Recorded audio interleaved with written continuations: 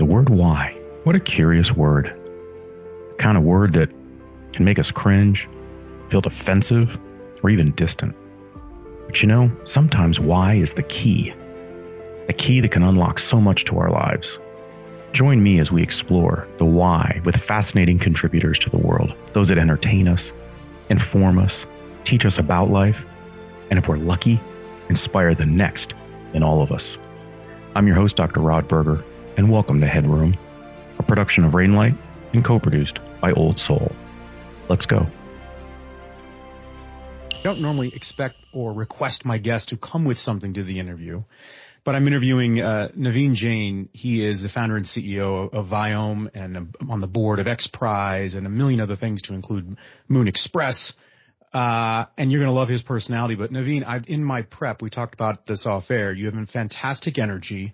There is an inspiration about you. And also there's this, look, you're from India. You're not from Pennsylvania, but there's this almost like the Rust Belt they'll talk about, right? There's this grittiness to you and this sort of let's cut through to what really matters, whether it's in talking about the successes of your 3 kids or your rearing in India. And I think that is something that separates you in what has become a very crowded group of billionaires out there, and the way in which people think about it. And so for anybody, you can't see this, but Naveen's just face when I said that, he cringed, which actually I think matches what I've grown to know about you in prepping for our discussion. But talk about that spark, because I don't think that spark comes with money at all. And I've heard you talk about that. And so we don't have to, this is not about that label. But where does that spark come from? And at what point in our lives do you think that we can recognize it? Not that it's a moment, but that, gosh, for whatever reason, it's not always cloudy in my world.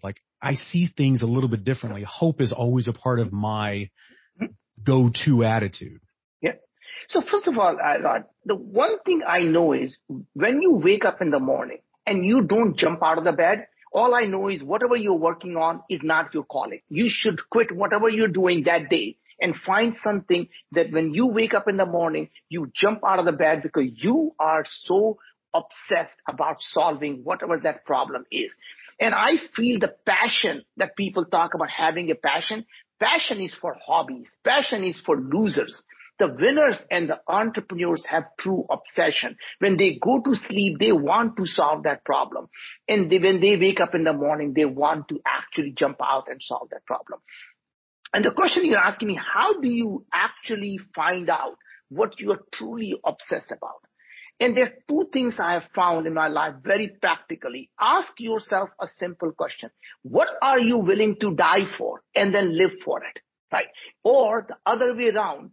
You ask yourself, if I had everything in my life that I wanted, I have money that I wanted, I have my family, the loving family, the children, they're doing everything I want. What would I do? And if you do that today, you will get everything that you want in life. So go backward about what makes you tick. What is it that makes, what's your calling? What's your North Star? What is your purpose in life that you are willing to die for, right? What is that moves you along? And people say, look, I'm looking for that purpose. No. You're not looking for the purpose. You're not looking inside. You're looking outside. It's already within. It's within. And, very interesting thing is in our Western society, we are taught about having goals. We are taught about, do things that will make you happy. At least there is something or someone who is going to make you happy. There is always something or someone. And I always realize that if the minute you find there is someone or something that makes you happy, what you have done is given the remote control of your happiness to someone else, and they get to decide when you're happy and when you are unhappy. When you find the happiness that's inside you, you could be sitting in a dark corner and you would still be happy. Or when you are unhappy inside you, you could be in heaven and still be unhappy, right? So my point is, when someone says that heaven is a place on earth, I would tell you that happiness is a place inside you. I like that. So let's talk, and maybe this is a Western sort of belief or an approach, is this being driven by anxiety, being driven by fear. We hear all kinds of successful people in popular culture, athletes talk about that. And I think the flip side of that, the other side of the coin is in how we understand celebrating those benchmarks in our lives, those successes. And so what's your relationship with success when it comes to the acknowledgement that your efforts have achieved, and I'm not going to use the word goal, right? But it's achieved whatever that objective is. How do you understand it, and what's your relationship with success, and how has it changed? Yeah. So one of the things is success is not a destination. Success is a journey. So point is you never achieve something, you go towards achieving something. So when you have a North Star, that's an audacious goal. You're lucky in your lifetime you get closer to it, because what you do is you stand on the giant's shoulder and you continue to push the baton forward and you hand it off to the next generation to take the thing forward, right? It is when you're looking off the problems like, let's make illness optional. It's not a thing that you do and say, I am achieved my goal. This is the thing that's going to take decades to do that, right? And that means you're going to push the boundaries forward and someone else is going to come in and take it from you and actually solve those problems. If you're lucky enough to solve it yourself, that is what I would call a life of an achievement of a great goal, right? But in general, you never have to worry about, are you the person who solves the problem? You always, to me, is about, are you pushing the ball forward? Are you actually making the things towards the goal you want to achieve? And even if you don't achieve the goal, have you actually moved the field forward enough for someone else to stand on your shoulder and take it forward? And if you happen to take it all the way to the end goal, I would say amen to that. So then how do you think about failure? What role does failure play in either learning a lesson and or providing information and intelligence to pivot and make a different choice? So the thing is, failure only happens when you give up. Everything else is you have an idea. Your idea may or may not work. And every idea that does not work is simply a stepping stone to a different idea or a bigger idea, right? So my point is the ideas are the ones that succeed or fail. You don't succeed or fail. You only fail when you give up. Everything else is simply a pivot, right? So you're constantly adapting along, and entrepreneurs fail the day they say, I give up. Until they say that, I give up, they haven't failed. And your success is not measured by goals, it's measured by the number of people whose lives you have improved along the way. So you measure your success not by the amount of money you have in the bank. You simply count the lives that you have improved, and that's the measure of success. You can take it to the bank. And all I know is the best way to know when you have achieved success is humility. The day you become humble is the day you have become successful. Because if you still have iota of arrogance left in you, that means you're still trying to prove something to yourself or someone else. The day you stop proving is the day you have become successful, right? That's the reason I believe our past president was never successful, because he still wanted to prove to everybody how smart he was, right? And he still have to prove something. You're not smart. If you tell someone, you know how smart I am, you're not that smart. Yeah, the prove it game is a zero-sum game.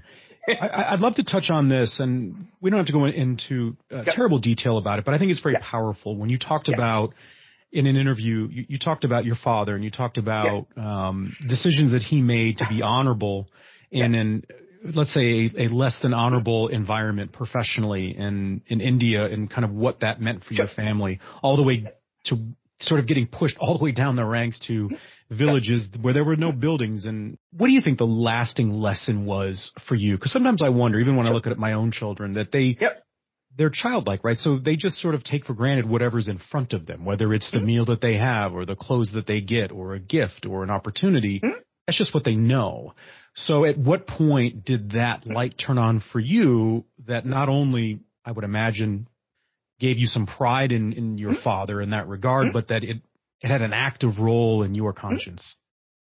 First of all, great question, because I think the interesting thing about children are the children want to make their parents proud. And this really amazing thing is that Your job as a parent is never to tell them what to do. Your job as a parent becomes to show them what to do, right? And it's really interesting difference. So when our kids were young, and as you know, I talk about our children all the time because I'm so proud of what they have done, right? So our oldest is running on to his third company that is solving some audacious problems around affordable housing. Our daughter, who's graduated from Stanford Mayfield Fellow, Stanford STEM Fellow, and started a women's health company to actually help the women get better because, her whole point was even on the clinical studies, women are never enrolled. They were never enrolled until, in the last couple of decades because they were told, well, there are too many external factors. They have period. They have this. It's just hard to control. Let's just only use man for studies, right? And it's just amazing to see how she took on that problem.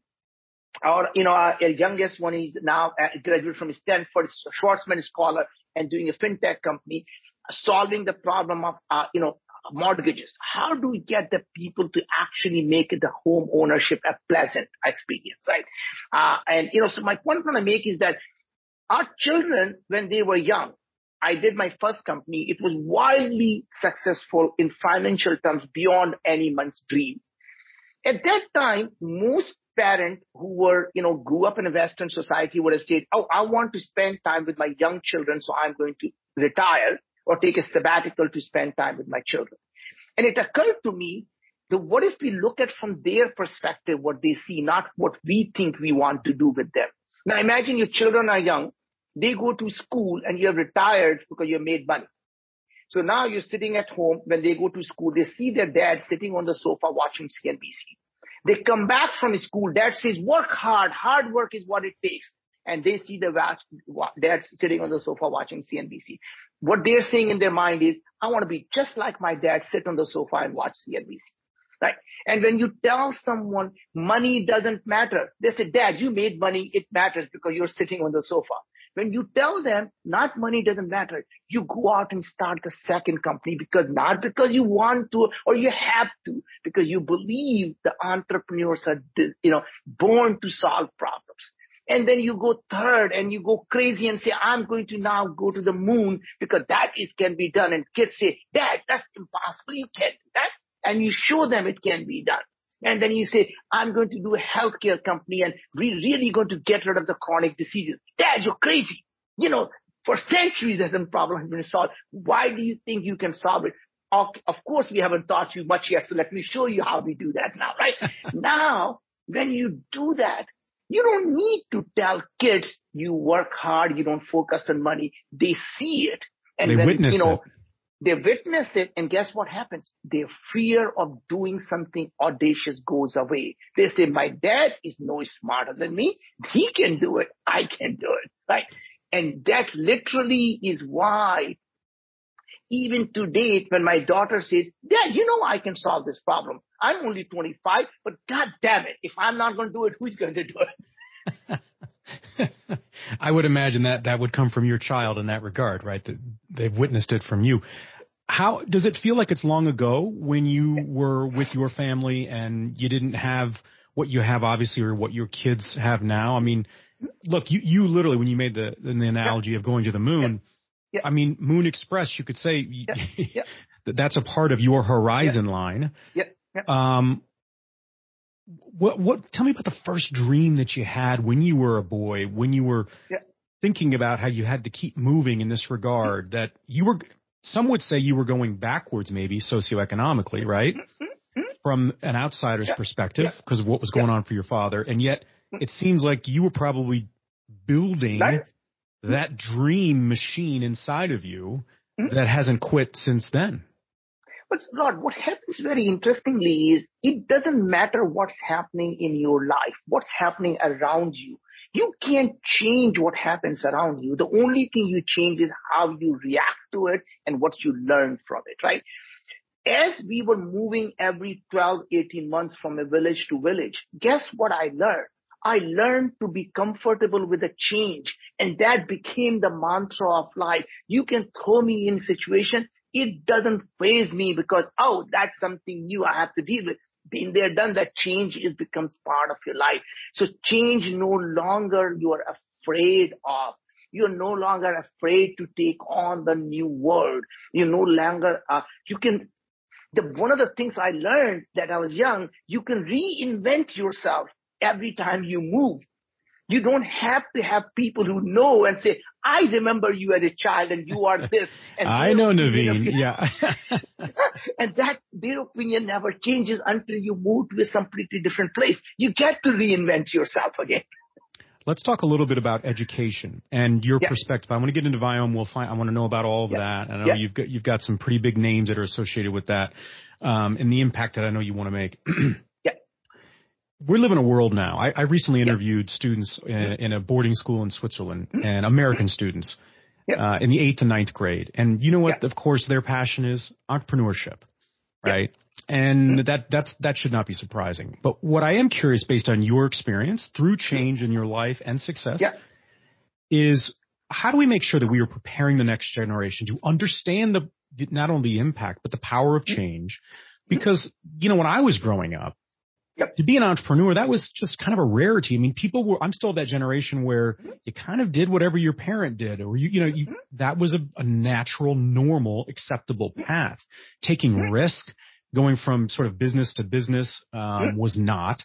And I look at it from someone who's worked in education as a parent, and I think, are we making sure that we are setting up the next generation to succeed as entrepreneurs, because we need that innovation? Right. And or can we avoid the mistakes of, when everybody could have been a Major League Baseball player. At least that's what you were told. But that's not true. And maybe not everybody's meant to be an entrepreneur. But how are we doing? What do we need to be sort of setting up to make sure that these kids who want to be entrepreneurs are identifying that talent within and that the obsession?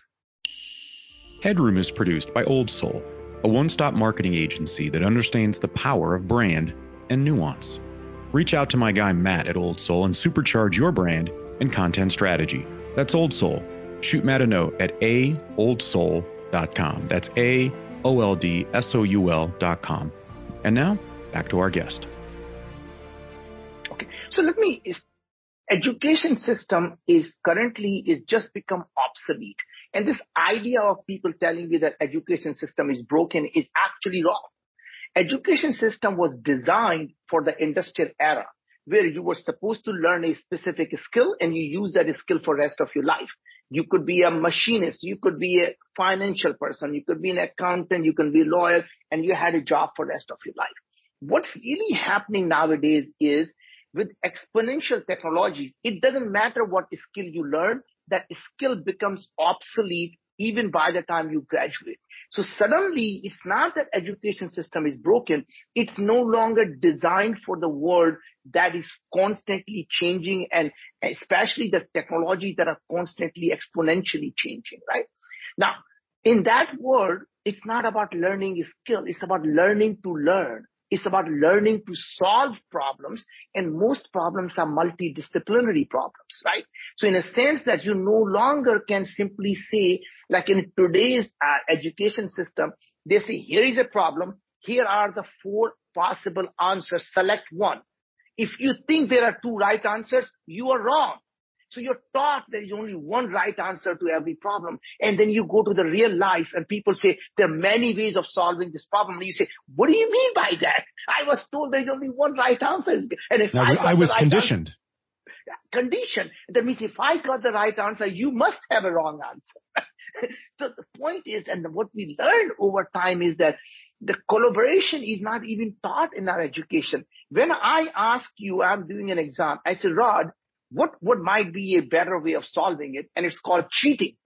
And when you do the same thing in a real life, people call you a team player. So imagine what we tell people in education and what happens in real life. So real life things are about collaborating, not necessarily you being an expert, but you actually being a team player where you bring your set of knowledge. You listen to other people's knowledge and you combine and integrate and solve a problem that you couldn't do alone or no one else could do alone. And that is not the kind of thinking that are taught in the education system today, right? So to me, if education system need to be reinvented, It needs to be invented around solving problem, and that makes an entrepreneur. What is an entrepreneur? Entrepreneurs are problem solvers, period. That's it. There is no other. It's not about starting a company. It's not about doing something. It's not coming up with an idea. Every single one of us has at least one idea. It's like a belly button. You can ask anyone. They have an idea about what might be the next biggest thing they need to do, right? And then there are people who would say, oh, I know how to solve this problem. And these are the people, call them inventors, call them visionaries. These are the talking heads. Everybody knows how to solve a problem. And entrepreneurs are the unique species. They say, I'm going to go out and do it. Right?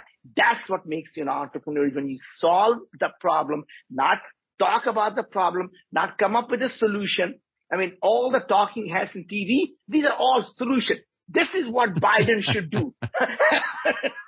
Monday morning quarterbacking, as they say. That's right. So let's talk about a problem or an area, I guess, that our species has continued over time to try to understand, wrap their arms around, which is healthcare.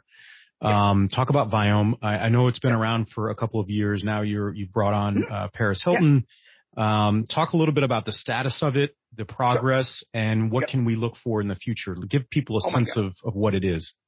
So I started this company 6 years ago with a simple belief that time has now come for us to be able to prevent and reverse chronic diseases. I didn't focus on infectious diseases because, to me, since the invention of antibiotics, the humanity is not suffering as much from infectious diseases, despite us sitting in the midst of this pandemic. This is a once in 100-year pandemic, right? But if you look at every single day, people are dying from cancer. People are dying from heart disease. People are dying from diabetes. People are dying from obesity. People are dying from Alzheimer's, Parkinson's, depression, anxiety. These are the things that people are suffering from. And interesting thing is, we humans don't have to suffer from these diseases, because this is not something you wake up in the morning and say, honey, I was out with the boys last night in the club. I think I might have caught diabetes. You don't catch diabetes. It takes 10 years to develop diabetes. You don't wake up and say, honey, I think I got obesity. No, you've been fat for a long time. Don't you worry about it. Right? Point is, you don't catch these diseases. They develop. And what if you can understand what is going on in the human body? So I started a company based on a technology that actually was designed for the biodefense work at Los Alamos National Lab. What we do is we actually send you a kit at home where you analyze a touch of your stool, few drops of your blood, and a spit of your saliva. And then we can tell you everything that's happening in your body. So, Rod, your biological age is this. So, for example, I'm 62 years old. My biological age is 52. So I have reduced 10 years of my life. And my hope is when I'm 70, my biological age comes down to 40. Doesn't mean I'm not 70, but I have energy of a 40-year-old. That's what matters, right? I'm able to run up the stairs like a 40-year-old. I'm able to still kick ass of 29-year-old in the gym. That's what a 40-year-old is. And then once we tell you your biological age, your immune health, your cellular health, your mitochondrial health, your gut health, and then we tell you not just go enjoy. We tell you exactly what to do now to improve your score. We say don't eat broccoli because your sulfide score in your gut is too high, is causing inflammation, and broccoli has a lot of sulfates, so don't eat that right now. It's not good for you. Don't eat spinach, even though you think Popeye told you spinach is healthy for anyone. Popeye was not a scientist. So let me tell you why spinach is not I never trusted that guy. Me neither. I think idea of now telling you that your oxalic acid metabolism is not good, so you shouldn't eat food high in oxalate like spinach. Or, by the way, you do need a 22 milligram of elderberry every day. You do need berberine every day. You do need amylase every day. And literally, we tell you what foods you should eat and why, what foods you should avoid and why. And then we tell you, these are the supplements you should not take, because your vitamin B3 you should not take because your uric acid production is too high. Don't take curcumin because your bile acid is high. But you need these vitamins, minerals, herbs, digestive enzymes, amino acids. And this is what we do, Rod. We literally make the capsules for you with only those ingredients in that dosage if you want, and we ship it all the probiotics, prebiotics, and you can have that. An amazing thing happened. We did the test. Now we have analyzed over 350,000 people. And we saw that people who follow our food guided recommendations and supplement recommendations, in 4 months, their clinical score for depression came down by 36%. The clinical score measured by GAD-7, anxiety score, came down by 32%. Diabetes came down by 30%, HbA1c, and their IBS, which is 15% of population that suffers from it, came down by 40%. IBS SSS score. And then we showed people that people who have done, now we took 20,000 people who have done multiple tests. And what they told us, they sleep better. They no longer have acne or eczema or skin issues. They have no mood issues. They're no more depressed or have anxiety. They are, in fact, have no digestive things like a stomach ache, bloating, gas. All those things are gone. People tell us they have more energy than they ever had before. To me, that is a problem worth solving. That is what is you dedicate 10 years of life. And here is beautiful thing. We started on cancer. And as you know, I lost my dad to cancer. So it was meaningful to me that today we are able to diagnose early stage cancer, stage 1 cancer, with 95% specificity, 90% sensitivity, is spit in a tube, and we can tell you if you have any sign of oral cancer or throat cancer. And now we are extending that test. And by the way, we're launching that in a few months now. Anybody can spit and tell if you have a cancer or not. And we're extending that now to pancreatic cancer, bile cancer, breast cancer, ovarian cancer, gynecological cancer, stomach cancer, all the GI cancer, head, neck, shoulder cancers. And we're going to be launching diagnostic tests for IBD, tests for, things like NASH and NFLD. So that's our diagnosis. And then we're developing vaccines against preventing the diseases from happening in the first place. So, Rod, I can tell you that I'm convinced in a decade the cancer will be a thing of the past from humanity. And I'm really focused. I hope no one else will ever have to die or suffer from a cancer. Well, there's a lot to unpack there. That's incredible on so many different levels. The first thing that came to my mind as you were going through that was, I wonder what the response is. What is the response from I would say the traditional medical community, the ivory towers out there that, might see you as a, dare I say, disruptor. And that's, of course, an overused term. But you would be considered disrupting a space that has been built on legacy and protocol. And it sounds to me like you've kind of blown that out of the water and said, all right, let's just cut to the chase here and figure out this in a 3-dimensional format. Yes. And go to the person who is suffering from it. Because what happens is, unfortunately, in United States, our healthcare system, our medical industrial complex is essentially a system where everyone makes money when you are sick and no one makes money when you are healthy. Think about it for a second. Pharmacist makes money, pharmaceutical companies makes money, doctor makes money, hospital makes money, everyone makes money when you're sick. And when you're healthy, no one makes money. Isn't that unfortunate that no one makes money when you're healthy and no one has incentive to keep you healthy? Right? And the maintenance of that, right? Yeah. So nobody wants to, and people, in medical industrial complex, chronic diseases means what? A lifetime subscriber. You have a diabetes, now you have a lifetime subscription. You have an autoimmune disease, you have a lifetime subscription of the drugs, right? And our whole belief is, what if the food is the medicine that you can use to prevent yourself from getting sick? And the thing is, go back to what Hippocrates said 2,500 years ago. Let food be thy medicine, let thy medicine be the food. And then what did he say? All diseases begin in the gut. One man's food is another man's poison. So spinach is not good for everyone. Broccoli is not good for everyone, right? And that's the thing, right? So interesting thing what we did is, anyone can go to Viome.com. Right? By the way, I can't pronounce the word V, so it's V as in Victor. Viome. Don't ask me why. Indians can never pronounce the word V. So it's V as in Victor, Iome.com. And you can literally get a kit today and get for yourself what is going on in your body and take advantage of it.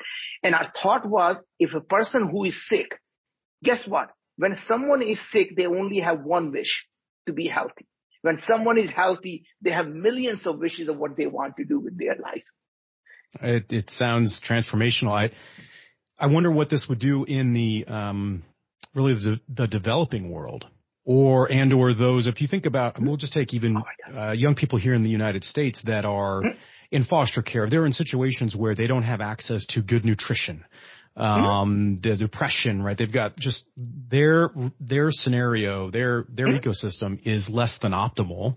One of the biggest challenges is you can kind of figure out maybe what the crux of it is, but nobody is there to help, whether it's to eat healthier or from a sleep perspective. But it feels like, boy, oh boy, and what you're doing could really supplant those challenges and provide opportunities, not just to figure out what it is, but my goodness, what to do, right? Am I tracking?